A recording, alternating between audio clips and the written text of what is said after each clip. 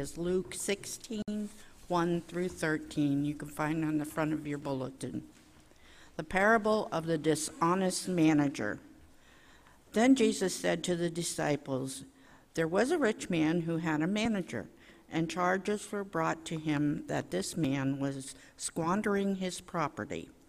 So he summoned him and said to him, 'What is this that I hear about you? Give me an accounting of your management, because you cannot be my manager any longer.' Then the manager said to himself, 'What will I do now that my master is taking the position away from me? I am not strong enough to dig, and I am ashamed to beg. I have decided what to do so that when I am dismissed as manager, people may welcome me into their homes.' So, summoning his master's debtors one by one, he asked the first, 'How much do you owe my master?' He answered, 100 jugs of olive oil. He said to him, 'Take your bill, sit down quickly, and make it 50. Then he asked another, 'And how much do you owe?' He replied, 100 containers of wheat. He said to him, 'Take your bill and make it 80. And his master commended the dishonest manager because he had acted shrewdly. For the children of this age are more shrewd in dealing with their own generation than are the children of light.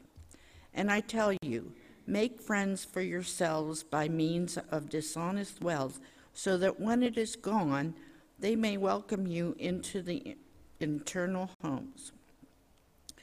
Whoever is faithful in a very little is faithful also in much, and whoever is dishonest is a very little is dishonest also in much. If then you have not been faithful with the dishonest wealth, who will entrust to you the true riches? And if you have not been faithful with what belongs to another, who will give you what is your own? No slave can serve two masters, for a slave will either hate the one and love the other, or be devoted to the one and despise the other. You cannot serve God and wealth.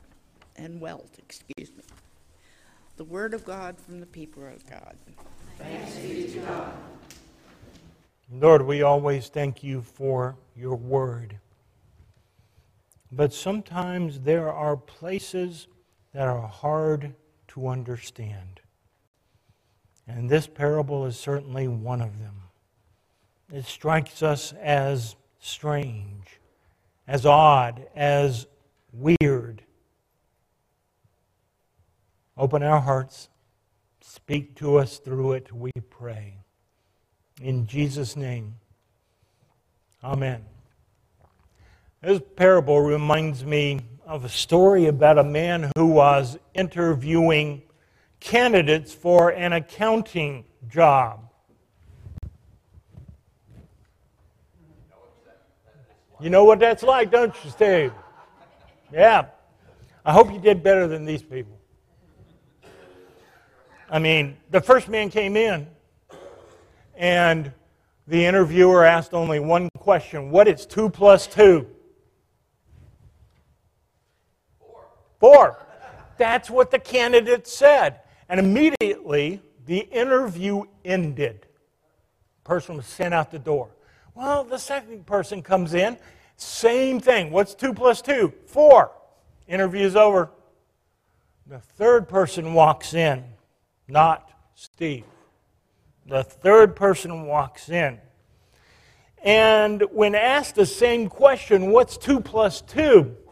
He immediately stood up, locked the doors, closed the blinds, and leaned over the person's desk and said, "How much do you want it to be?"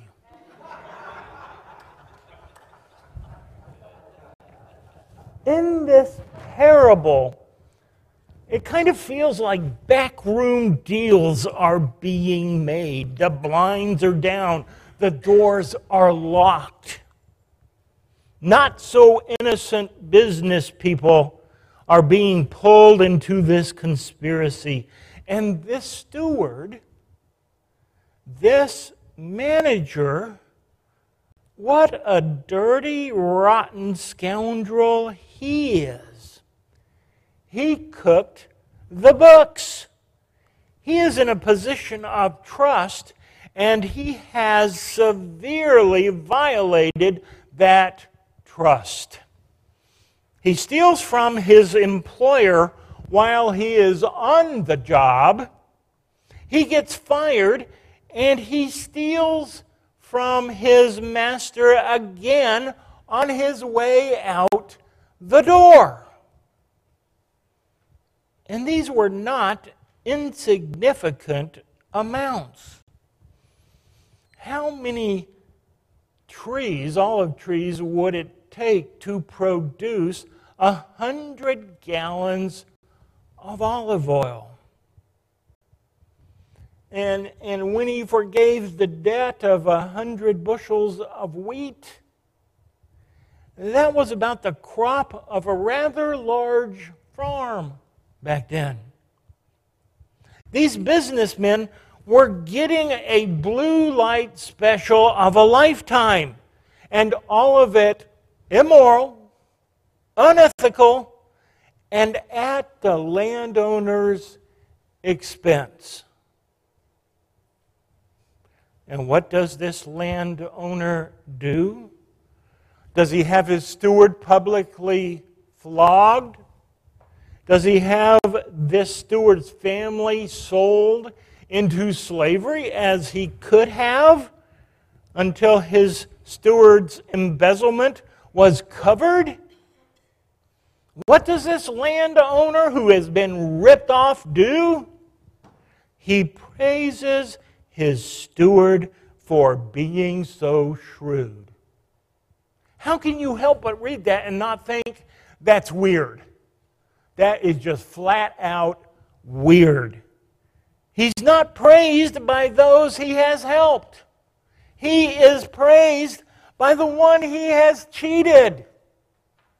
That's weird. This parable, Jesus. It's Jesus telling this story. Jesus is telling a story in which the hero is a scoundrel, a rascal, a thief, a bad guy. That's weird. There is not one honorable person in this story. Not one. The owner commends shrewdness, knowing it was dishonesty. The steward cheats his boss not once, but twice. The business partners jump at the chance to get out of debt, having to know that these bargain basement prices were just too good to be true. It's all just weird. I want to talk about weird. Let's talk Betty Evans. I wish you were here. Are you here, Betty? No. Oh, there you are. Oh, Betty. You should have known better. This week, Betty volunteered in the office, keeping it open and running. And thank you to all of you who did that. That was important, and it's very much appreciated. But I jokingly asked Betty, who's sitting right over there if anyone wants to look, I jokingly asked her, well, do you want to be in Sunday's sermon? Obviously, Betty is some kind of risk taker because she said, sure, why not? Knowing me, she said that. Little did she know that the Scripture was all about evil, wicked, cheating, lying thieves. So I'm sorry, Betty, but you don't get to be a tree in this play. Just a lying, cheating scoundrel. And the news gets worse, Betty. Yes, it does. Because, you see, Betty's not the only one. We're all in this parable together. Sometimes we all need a reminder that all have sinned and that we all fall short of the glory of God, just like everybody in this parable. You know, it gets easy to think, well, I'm not as bad as so-and-so. So, I haven't lied, I don't cheat, I haven't kicked the dog. I must be okay. I must be all right. And when we think like that, we're thinking like the mother of a serial killer who will tell you, well, except for that, he's a pretty good guy. Yeah, except for that. Except for that. When it comes to faith and the grace of our God, none of us are good enough to earn it. Rick, you can build 1,000 Habitat homes all by yourself. You might be getting close to that number. Who knows? But you know what? Not good enough. Harry could ride 1,000 miles on his bicycle, greeting people, inviting them to Jesus and to church. And you know what? Not good enough. Janice could agree to cook, to set up, to clean, to serve the guests of Plentiful Harvest every single day for the rest of her life. Right, Janice? And I know sometimes it feels like you've done that. But it wouldn't be enough. Not good enough. Sissy's been married to me for 40 years. Yeah, I'm going there. Not good enough. Not even that's good enough. Pray for Sissy. Y'all just pray for Sissy. I'm sure she expected to be nominated for sainthood for such perseverance and endurance. But it's just not good enough. But here comes the grace. To understand this parable, you have to look at what comes before it. Otherwise, it's just a really weird parable. But in Luke 15, we get a story about lost sheep. We get a story about lost coins. And in both stories, a person who comes looking and who won't give up until what is lost is found. And then comes a story about a kid who is welcomed home after having wasted his family's money. And his father gives him a party and did not even say, "I told you so." The steward did things that were selfish and wrong.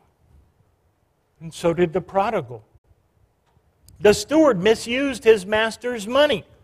And so did the prodigal. The steward ended up in trouble.